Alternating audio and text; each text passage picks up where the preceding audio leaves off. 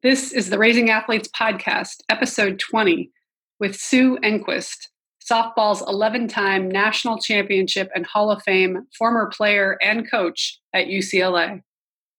Hi. Once you know it's for real, I know. you're like, Let's stop. Hi, I'm Kirsten Jones. and I'm Susie Walton. And this is our podcast, #Raising Athletes with Kirsten and Susie. Our passion is supporting parents and raising not only strong athletes, but extraordinary people. Join us each week as we tackle all topics youth sports, including everything from early specialization and overuse injuries To helping our kids feel empowered and learn how to advocate for themselves, not only in the classroom and on the court, but at dinner tables and in their communities. We'll be talking to coaches, athletes, parents, And anyone else who will speak to us. about their experiences with youth sports and their paths to success. And even more importantly, their failures. Yes, we're going to get into the gritty details of what went wrong so that we can all learn from it. Teach our kids And ourselves. how to do better next time. Because in the words of Maya Angelou, when you know better, you do better. So welcome to Raising Athletes, because we love to win too. Let's do this.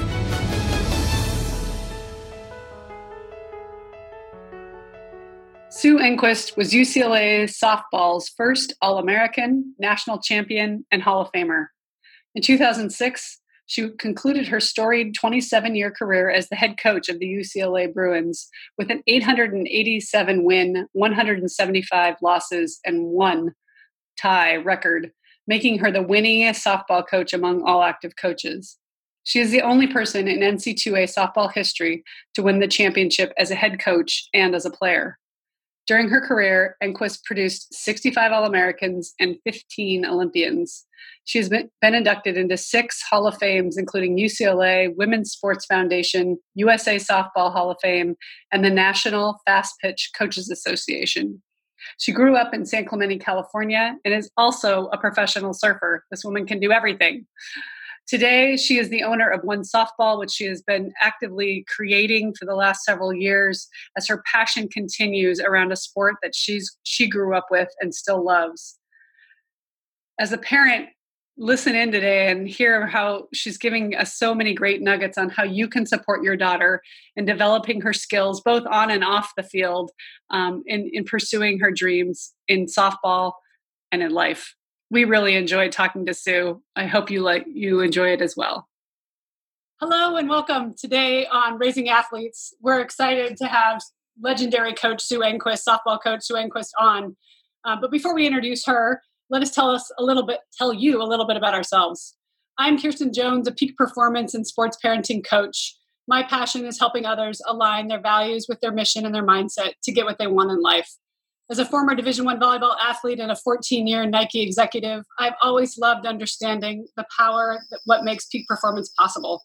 As a mother of 3 and someone who is currently in the middle of supporting my oldest son's dream to play sports in college, Susie and I have created this podcast to help others who are trying to raise not only strong athletes, but more importantly, extraordinary people.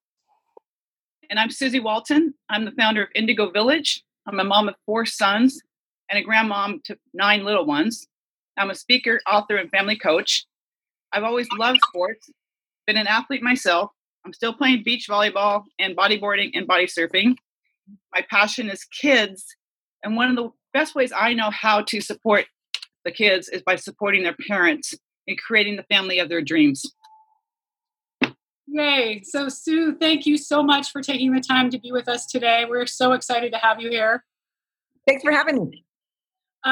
We would love to approach this. We only have 30 minutes and there's so many things we would love to go deep with you on. But today, let's focus on you've retired from softball and you've created this whole mission around One Softball, which is inspire the player, organize the parent, and educate the coach. So I thought the best use of our time today would be to kind of dive into a little bit of each of those. Maybe we could talk about, we're 3 women who grew up in the 60s and 70s and were competitive athletes and still are at different levels. And all of that happened on the forefront of Title IX. And through your coaching and now what you're doing, you've seen a lot of changes. and evolution as to the girl and the athlete that you see showing up on the softball field. So can we start with the athlete and inspiring the player, and talk to us about your mission and vision with that? Well, thanks for the opportunity. The first thing that I'd like to share is to just give our listeners some perspective on the student athlete experience today versus if some of our listeners, moms or grandmoms or dads or granddads, are out there. The biggest difference is the athletes back in the 60s and 70s were really those almost like field rats. They were girls that just dug in and would fight the good fight, because for many of us, it wasn't necessarily a popular thing to do. We were outcasts in a way. There weren't a lot of opportunities. So the environment then, depending on your close inner circle, both from a community level or travel ball experience level, could be varied. But the common theme amongst those that competed in the in the 60s and the 70s was we were a relatively small group of people. The difference today is we now have a cross section of society that has had a complete open access to athletics. So what that means is the girl, back in the 60s that loved being active but didn't really want to do the competitiveness, maybe she was a flag girl or a cheerleader. And what's great now is those girls that love being active, those girls that may want to be a dance or a cheer, all of those women now can be a part of athletics. And so we have a bandwidth of women that are participating, which has allowed our sport to grow because of Title IX. We're the only country in the world that has a federal mandate that there's equal access to boys and girls in education and athletics. So the bigger issue from this, we now have great access as female athletes. We have great opportunity. We also live in a time where our society is somewhat unstable and our family unit is somewhat changed from back in the day when we didn't have as many blended families. And so there are a lot of forces that are working against the young student athlete today, especially the female. And what we're trying to do at One Softball is really identify those skills that allow people to be successful, whether they were competing in the 60s, in 2018, or 2050. There's certain timeless skills that we still have to identify, develop, and sustain. So could you give me some examples of what those would be? One of the things that we found was that there are certain foundational things that happen in the family that allow the student athlete to develop their own, what I call, individual operating system. So student athletes that stay in sport and are successful as they move through their competitive journey, they've been given a really strong foundation of who they are. Think of mom and dad saying, wow, Susie, you really show great work ethic. You really show patience. You have excellent grit. All these are process words that have to do with how you operate each and every moment of the day. And the parents that focus on process skills and not results are the student athletes that end up believing in themselves so they can go into an activity or an event or a competition and know that their self-worth isn't going to be contingent upon winning the game, because they have been dripped in their brain over time that you really are a good person. Now go out there, give it your best shot. If you win, lose, draw, we still love you. We know that parents that are doing this at a very young age, what I call a drip method, dripping that for 10 years until your daughter heads off to college. We know that student athlete has a greater opportunity for peace of mind and success. While you're speaking about that, Sue, because I was one of those girls in the 60s and 70s doing sports without a college scholarship or anything, just did it for the love of the game. But being number 5 out of 10 kids, my parents, they didn't, they weren't the parent that was over pressuring and, all about the win. But they were also weren't the parent that, even use those kind of words like, wow, you can see your persistence is paying off, that grit you have. Like, that would have been awesome to like be given a word to what I was doing to take with me. But I also still think the fact that they just, supported me in my sports without going to my sports, or because there were so many kids, that to me was even better than the parent who's over involved and, writing down stats and, paying kids for their money, for their goals that they score. It's an interesting one. I'm listening to you but I would have loved having some of those words given to me, the grit, the follow through, the persistence. I mean, those are key words that, like you're saying, these girls and boys can take with them into their life and use them, as part of their growth and journey. So thank you for sharing that part. It's interesting that you talk about that. We've got some of the individuals that are helping us at One Softball came from big families and are in the same group as you and myself. And they said the same thing. They said, gosh, I kind of felt like I had to learn how to coexist and be a good teammate because I never was an individual. In my family, we were such a large group. And so through just going through my life every day, I established certain behaviors that allow me to go participate in sports and find the love in it.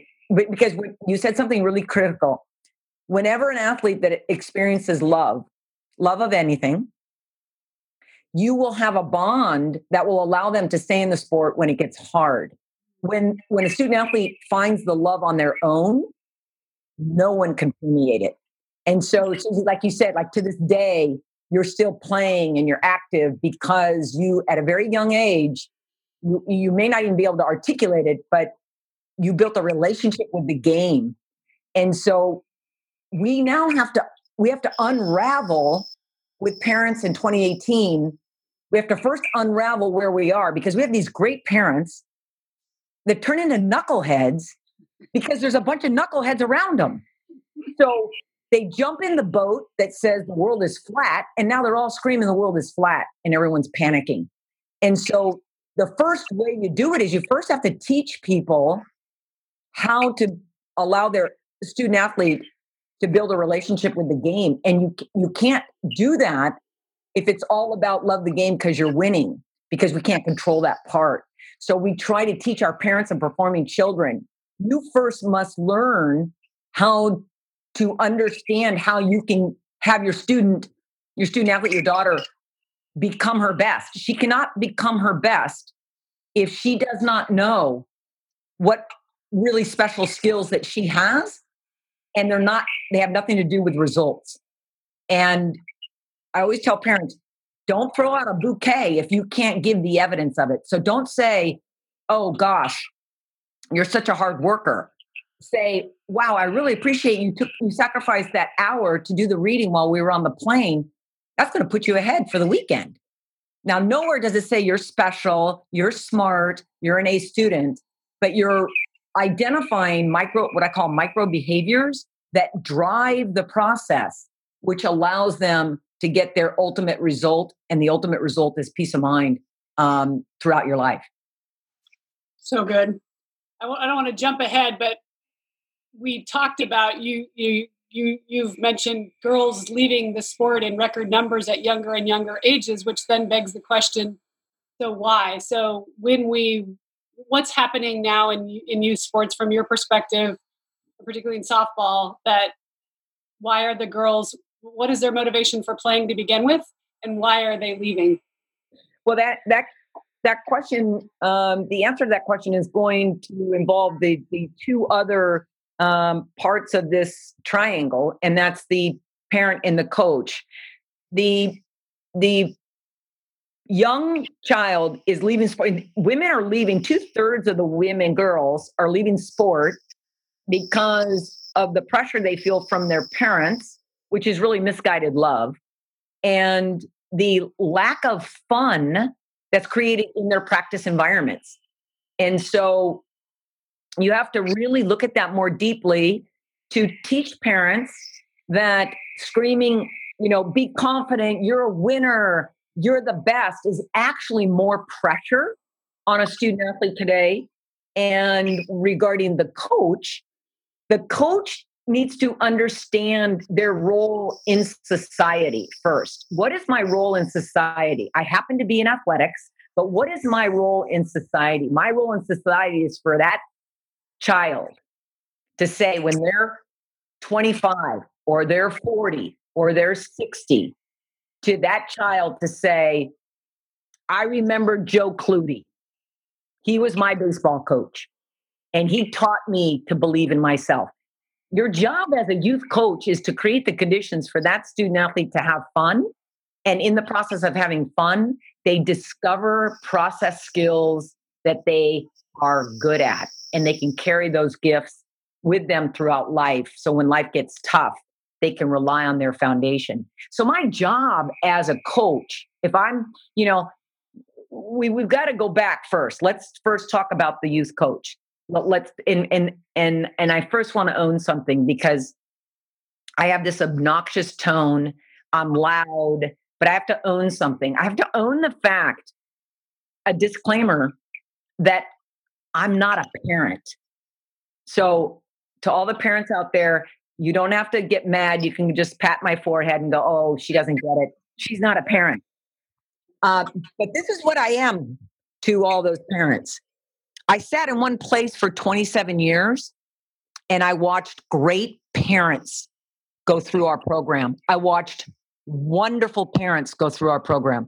And I also saw parents that went off the track with their student athlete. And there's a pattern that occurs after 10 years of suffocating your student athlete. They come in scared, overwhelmed, and out of breath. So I encourage our parents, the first time you raise your hand, I'm going to help with my rec team. I want you to understand your job is to be an engineer of belief. Teach her how to believe in herself through whatever sport that you play. So parents, back off, identify the process skills, and to the coach, thank you for raising your hand to say, I will help in Crazy Town Rec Ball. But in that, there's a huge responsibility that you've got to create the conditions for them to have fun and believe in themselves. Can I play devil's advocate? Absolutely, Mom. And I have all this pressure because that's all well and good. But if I'm not winning, then the parents aren't going to want me there the next year. So it's all nice that we need to teach fundamentals, but ultimately we want to be able to hold up the trophy at the end of the season, because that's what matters at 8, 9, 10, 11, and 12, right? Well, that's a system that's not set a foundation. So when you get into your rec league, make sure that you have your group of 5 people that are establishing best practices and what our end goal is and what that looks like and what it doesn't look like. And then have a group that's highly vigilant in holding parents accountable when they go off the rails before the game, during the game, and after the game. The problem we have is it's very difficult for parents to make the tough decision to say, number one, here's the process that you go through when you want to talk to a coach. In rec ball, nobody should be allowed to talk to a coach about playing time or game strategy. Parents, my gosh, it's rec ball.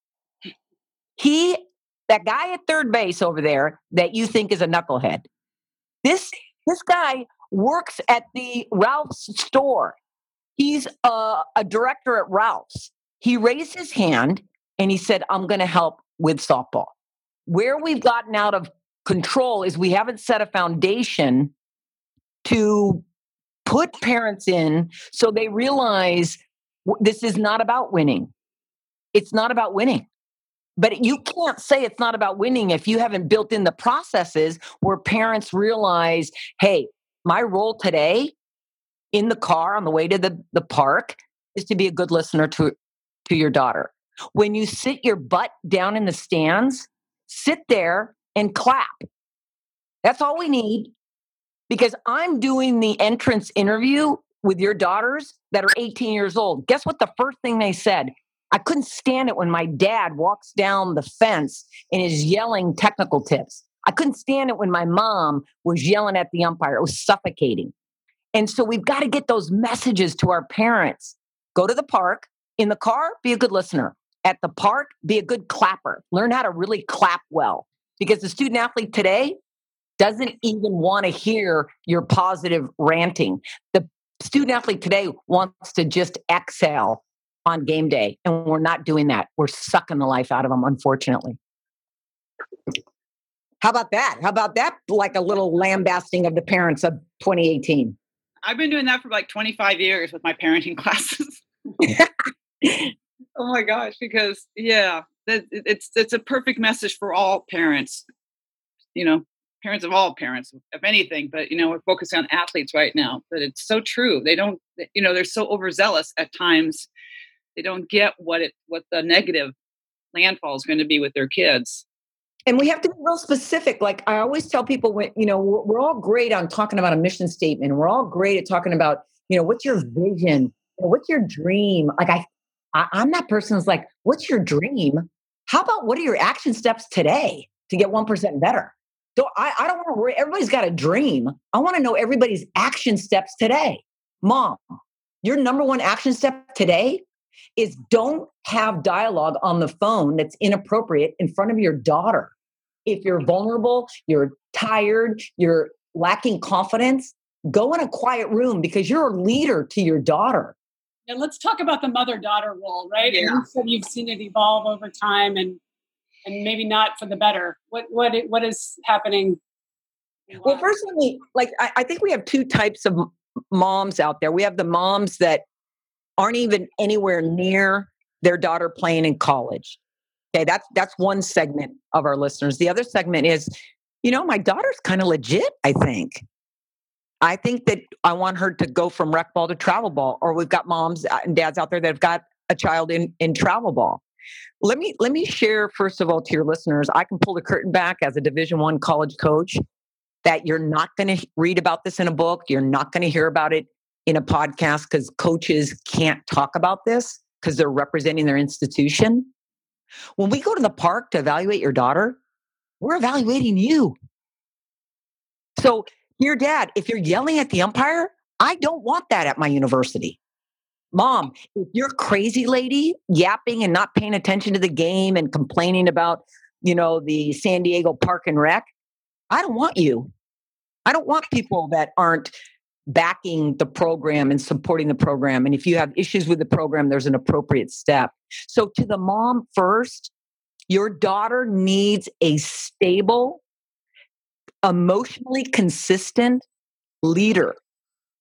And she needs somebody that can project peace of mind. I never had a kid that came in and said, you know what, I couldn't stand my mom because she just believed in the future too much. I never had a coach. I never had a player that said, I couldn't stand my rec ball coach because he believed in me too much. And so at the end of the day, we've got to be mindful of our words in front of our children. And what I'm seeing today in 2018, moms want to be their child. When I hear a mom say, Evelyn is my best friend, she's 14. She's 14. She doesn't need a new friend, Mom. She needs a strong female leader that can stand up for her values and be great on failure recovery. Teach her those two things so when she gets to college and she gets knocked down, she knows how to get back up and she can project success even in those moments where she's lacking confidence. So what tips do you have for moms around failure recovery? I love that term.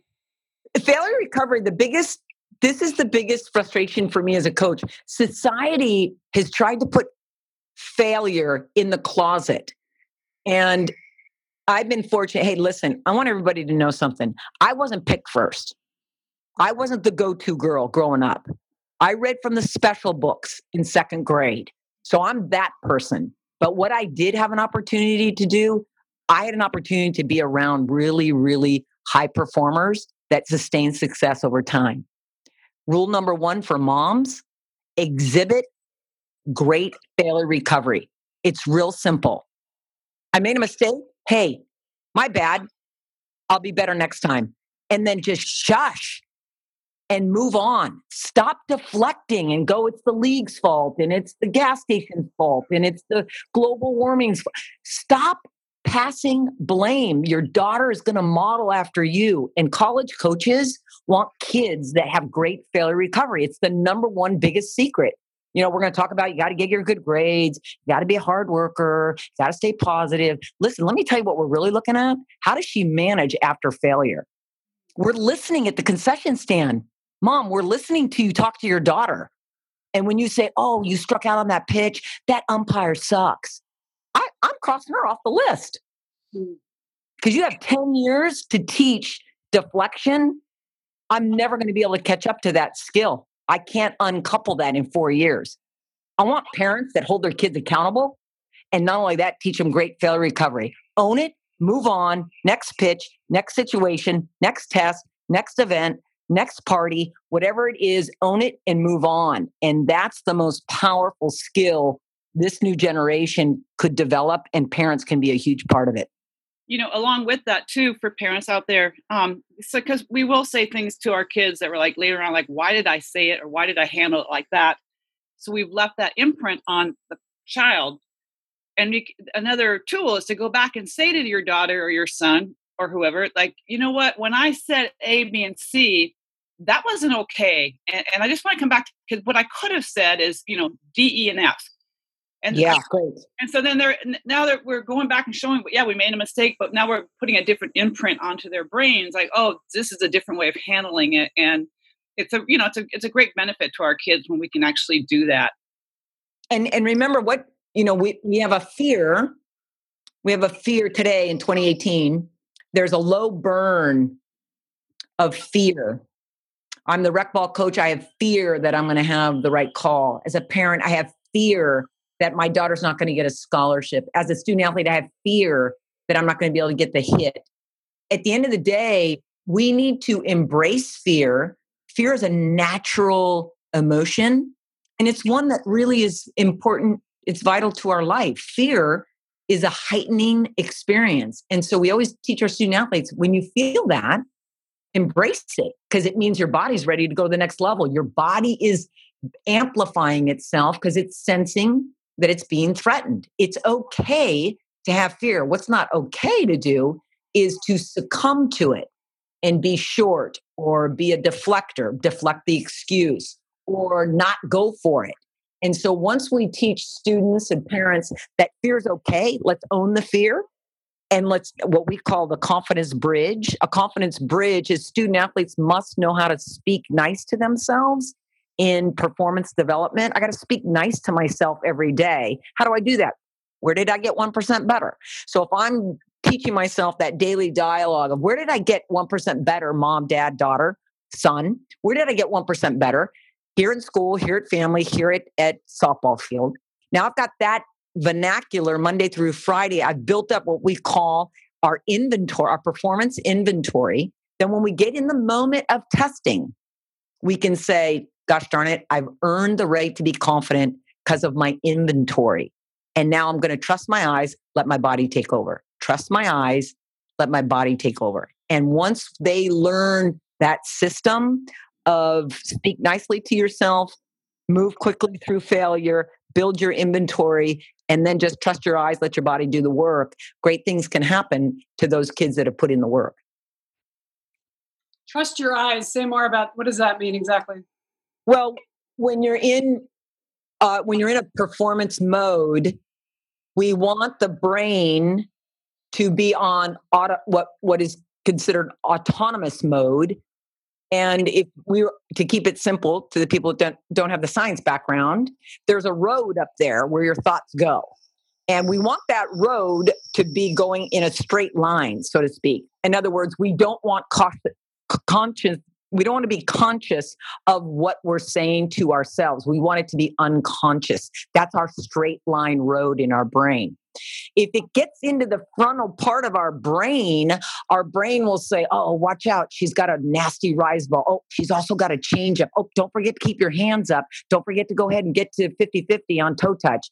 When you start to become active in your brain in performance environments, you no longer can just trust your eyes, do the work. And so state, you're saying you're not in flow. You're just, you're not in flow. Exactly. And so once the athlete can be in a third person watching themselves, in our sport, we can stop the game because we can step out of the box. We clear our head. We take our 2 deep breaths. We have our focal point that represents our inventory. And then we step back in and trust our eyes, let our body do the work. That's awesome. Well, this has gone way too fast. We need more time, but I'm afraid we're to the end of our half an hour. But before we let you go, here at Raising Athletes, we always like to end with one question for our guest experts.